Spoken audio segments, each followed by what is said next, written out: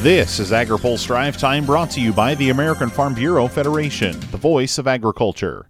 Learn more at fb.org. Good Monday afternoon. I'm Spencer Chase. The Department of Agriculture is beginning to add clarity to its goals for greater equity within its programs. Ag Secretary Tom Vilsack addressed the issue in remarks to the National Farmers Union's virtual convention today. He says he wants USDA to have a diverse workforce and to conduct a thorough evaluation of its current departmental framework. We'll have an equity commission, which will begin the process of investigating all of the programs at USDA to make sure that we identify and root out any systemic racism that may exist in those programs. The reality is that we've not only had discrimination in the past, but we've had the cumulative effect of that discrimination. USDA announced 2 hires today to lead that effort.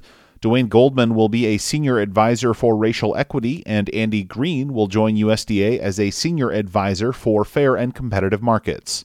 Phil Brasher has more on the Equity Commission and on the Goldman and Green hires in his story on agripulse.com. Vilsack also addressed fairness in trade in his remarks to NFU and said he plans to address that issue in upcoming discussions with Canadian and Mexican leaders. First and foremost, we're talking about assuring that any trade agreements we have are enforced consistent with the letter and spirit of the trade agreement. And I'm thinking specifically about the USMCA and specifically about our friends in Canada.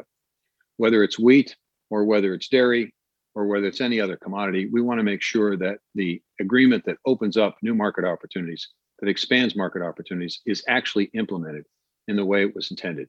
Bill Thompson has more on those conversations, which are expected to take place this week, in his story on agripulse.com. A dairy risk management program has triggered a payment. AgriPulse's Ben Nulley has more. Dairy producers who signed up for Tier 1 and 2 dairy margin coverage levels will receive a payment for January. The national average margin for that month was $7.14 per hundredweight. According to USDA, dairy operations who selected Tier 1 margin coverage levels between $7.50 and $9.50 and Tier 2 margin coverage levels at $7.50 and $8 will get a payment. California dairy producer Steve Maddox says this is proof the program is working as it should. It's a risk management type of a thing rather than a support program. That this margin insurance seems to work. Yes, the last Farm Bill, they tweaked it and fixed some of the issues that were wrong with it. But in the next Farm Bill, they'll probably tweak it a little bit more to if there's issues on it again. DMC payments trigger when the difference between the national all milk price and the national average feed cost, the margin, drops below the producer-selected margin trigger. For AgriPulse, I'm Ben Nulley. Finally today, a farm leader says the agency needs to take the time to reflect on the lessons learned from the COVID-19 pandemic. Bill Even is the CEO of the National Pork Board. He says the impacts of the virus were widespread and multifaceted.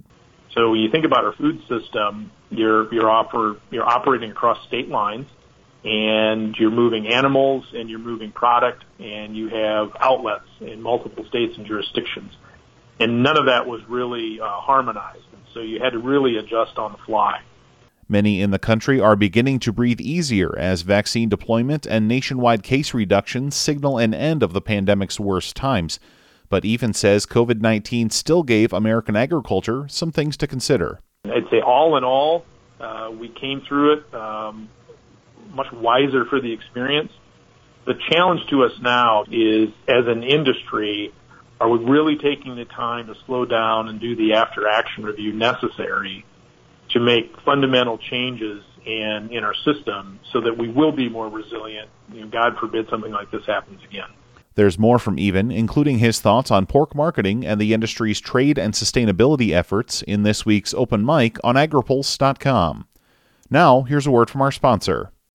A recent Farm Bureau poll shows 52% of adults think farmers and ranchers can have a large impact in creating climate solutions. And even more people, 60% of adults, support government-funded research to help agriculture achieve those climate goals. Learn more at fb.org. That's all for today's Drive Time. For more agriculture, trade, environment, and regulatory news, visit agripulse.com. Reporting in Washington, I'm Spencer Chase.